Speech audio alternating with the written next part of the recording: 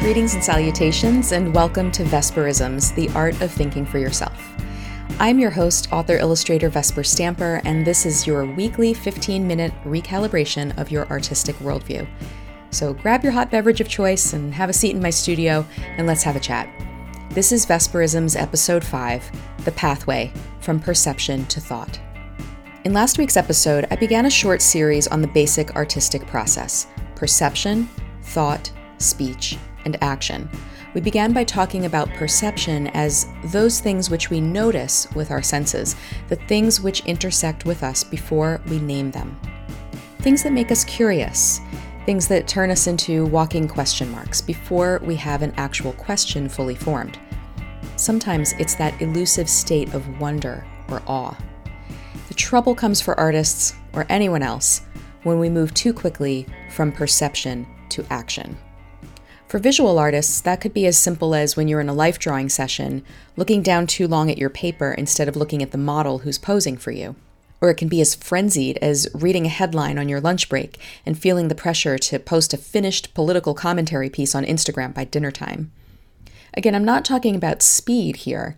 I'm talking about lack of process, of skipping over the steps that enable us to create full work.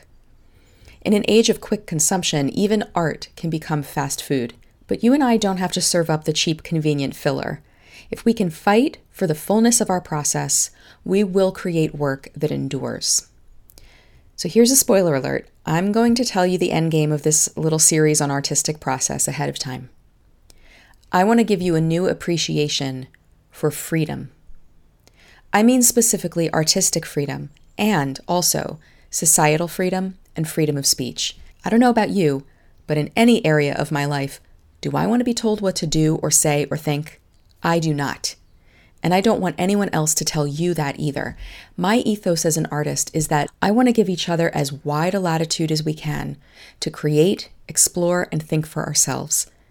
I've said it before, you cannot predict what an artist is going to need to say about their life, their culture, the times in which they live. Sometimes artists will have works that comfort, and at other times, works that provoke. But that's not up to you. That's up to the artist, who serves a specific and necessary function in a society. Now, of course, I'm sure I don't have to tell you that if we all have this wide expanse of freedom, eventually we are going to rub up against each other's differences, and the cattle herd of my wide latitude is going to cross over into your farmland and start munching on your corn. But hold your horses, partner, because we're not that far down the path yet. This week, we're just going to talk about what happens when a perception becomes an actual thought. So let's say you're walking in the park in springtime, and you see pale green baby leaves of a maple tree against the steel gray clouds of an impending storm. It hits your body, namely your eyes. You notice it afresh. You perceive it with a sense of pleasure. And then it becomes a thought. I like those colors together. That's beautiful. Maybe it's more complex. Maybe you have a dream of a painting fully completed in your mind, and you wake up with this thought. I know how to achieve that. I'm going to paint that today. But before you head to the studio, your thought is what happens between your first perception and you saying words about it out loud. Listen to this poem by E. E. Cummings and think about that interstitial place, that place between perception and thought. Before he wrote these words, he felt this impression of springtime and possibility. Yes is a pleasant country. If's wintry, my lovely. Let's open the year. Both is the very weather, not either, my treasure, when violets appear. Love is a deeper season than reason, my sweet one, and April's where we're.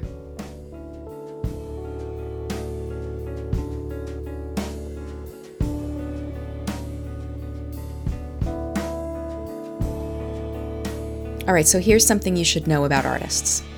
Our thoughts don't always take the form of words. Sometimes the perception lingers a long time.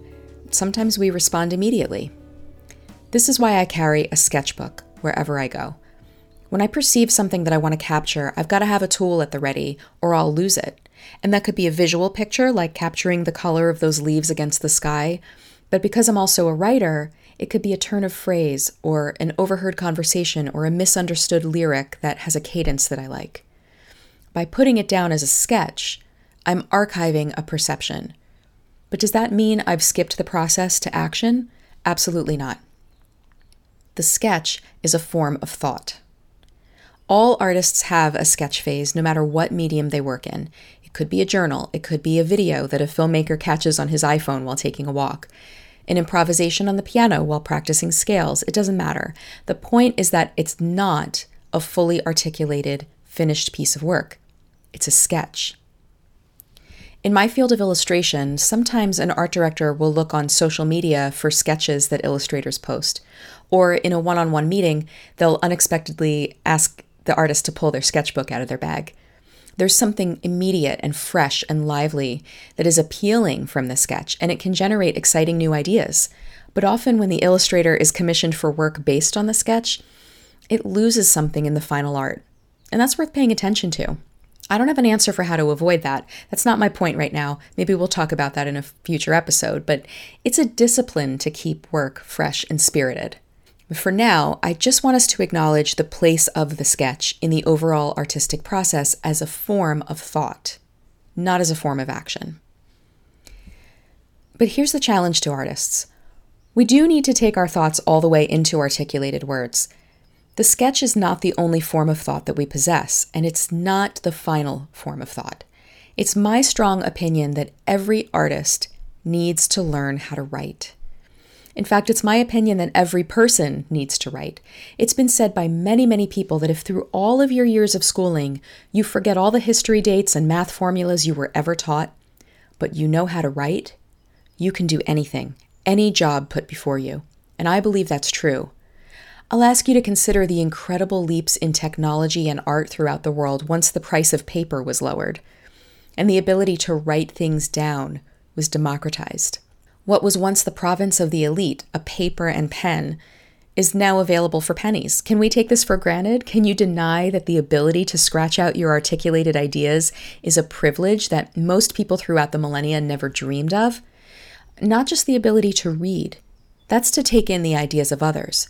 But to write, to manifest your own ideas. One of the most painful disciplines that the artist needs to acclimate to is the critique. Why is that? It's because we're not used to articulating what we think. It's scary. And a lot of that is because many of us don't really know what we think. We'll talk more about the actual sharing of ideas in the next 2 episodes, but for right now, just sit with this question. What do you think? About the world, about yourself, about your work. How much time and space do you give to this question?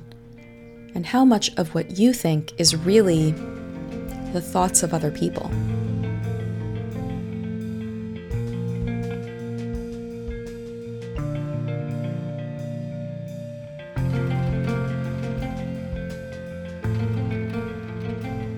Perception isn't something that can be judged. Just as each of us is an individual in a particular body, each of us intersects with the world around us in a completely individual way. But thoughts aren't like that. Thoughts can actually be shaped and molded and ultimately chosen. 5 artists may all stand looking at the same tree against the same sky, but how they interpret it is highly influenced by certain factors: how we were trained, how much we practice, how many other artists we look at, the things we tell ourselves about our work, the richness of our inner dialogue. In the book The Big Disconnect, clinical psychologist Catherine Steiner Adair tells the story of a teenager whose parents were concerned about her inability to finish her homework. It would take her hours, and she could barely finish. They discovered that, unsurprisingly, she was addicted to texting her friends and couldn't focus on her work. But instead of giving her homework skills, Dr. Steiner Adair recognized that the girl actually had no inner dialogue. As soon as she had a thought, she was sending it outside of herself to a friend. So her approach in therapy was to restore that inner dialogue by having the girl text herself. Soon enough, her ability to focus was in place because she had developed a relationship to her own thoughts. You've done it, and so have I, skipped over our inner dialogue right to sharing our perceptions, barely articulated, with the public or venting to a friend or stuffing our feelings or reverting to self-protective patterns to avoid going deeper than necessary. I'm going to take you on a little journey to where my brain has been going. So I kind of pride myself in being a crisis girl. Don't mean that I'm always in crisis, not at all. I'm saying that I'm the one you want on the phone with customer service to dispute your cell phone charges. Here's how it goes. An intense situation arises, and I immediately turn off my emotion valve, grab a machete, and just start bushwhacking through that mess. Calmly, with no yelling, and I just fix it. At least that's what I've always told myself. A few weeks ago, I noticed that people were selling homemade face masks on Etsy, and I thought, I have an Etsy shop, I have a sewing machine, I have a bin full of cool fabric. I shall become a mask maker. It seemed like a great way to help when we all felt kind of helpless, and so I put them up in my store, and I pretty much sold out immediately. But that presented a problem because I also have this thing called a job, and my job is writing and illustrating books. And making batches of masks took way longer than I thought, putting me behind in my real work. I got completely overwhelmed, and that's when my life got laid completely bare. The truth is that when I perceive crisis, yes, I turn off the emotions and get to work. The problem is that, unbeknownst to me, there's been a little voice in my unconscious. Turns out it's been there my whole life, which says, no matter what solution you come up with, it's not sufficient to win this battle. Go to plan B. And then plan B becomes plan X, Y, and Z. And before you know it, I've got a to-do list a mile long. I'm fudging my deadlines. I can't focus. The inside of my brain feels like an international ping pong championship, and I'm completely making piles of face masks to the chagrin of my aching back. I share this because I realized that my perception was leading to a thought pattern that I assumed was working, but was actually destructive. And in fact, I was skipping right from perception to action with no process. And this has been a decades-long thought pattern for me. So I chewed on this for a couple of days, and it turns out that I had a great sensor for perception, but a terrible interpretation of things. So I promptly called my therapist, and you heard it here, folks. I'm placing my foot on a new path and choosing a new way of thinking. Your thoughts are your most precious possession. No one can see or hear them except your creator, and you get to choose your influences. What environment is most conducive to your ability to think? Has it been a long time since you were able to sit down or take a quiet walk and even have a good think? Who are the voices that are influencing you, maybe a little too much, and interfering with your ability to think for yourself? Maybe it's the news. I bet it really is the news. Or your social media feed, or a friend or partner who keeps you trapped in a loop. Maybe it's fear. Maybe it's anxiety or depression. Maybe you really do need to speak to a therapist like I did. This is a good time to do that, my friend, because most of our battles are fought in the mind, and we don't have to do it alone. This week I don't have a recommended read. In fact, I want to challenge you to fast from reading this week. Get other people's ideas out of your thoughts. Instead, I have a recommended task. I want you to get yourself into sketch phase and reconnect with your own thoughts. Don't be precious about it. I'm not telling you to buy a fancy journal or anything, but I want to challenge you to set aside 20 minutes a day this week to do this.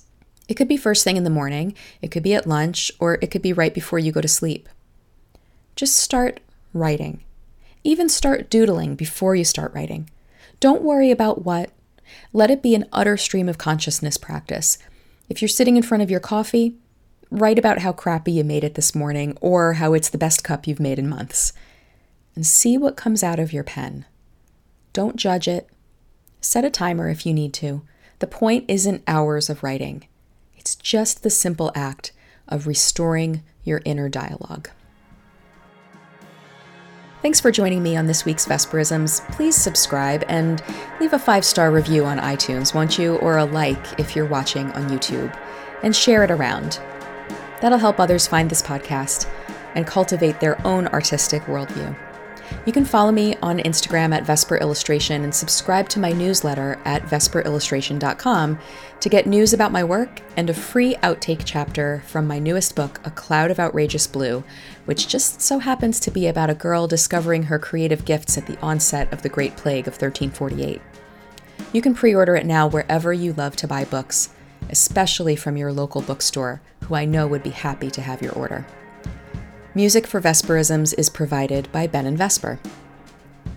As you head back into sketch phase this week and restore that inner dialogue, just remember, your voice is important. Your contribution matters, because work isn't everything, but everything is the work. See you next time.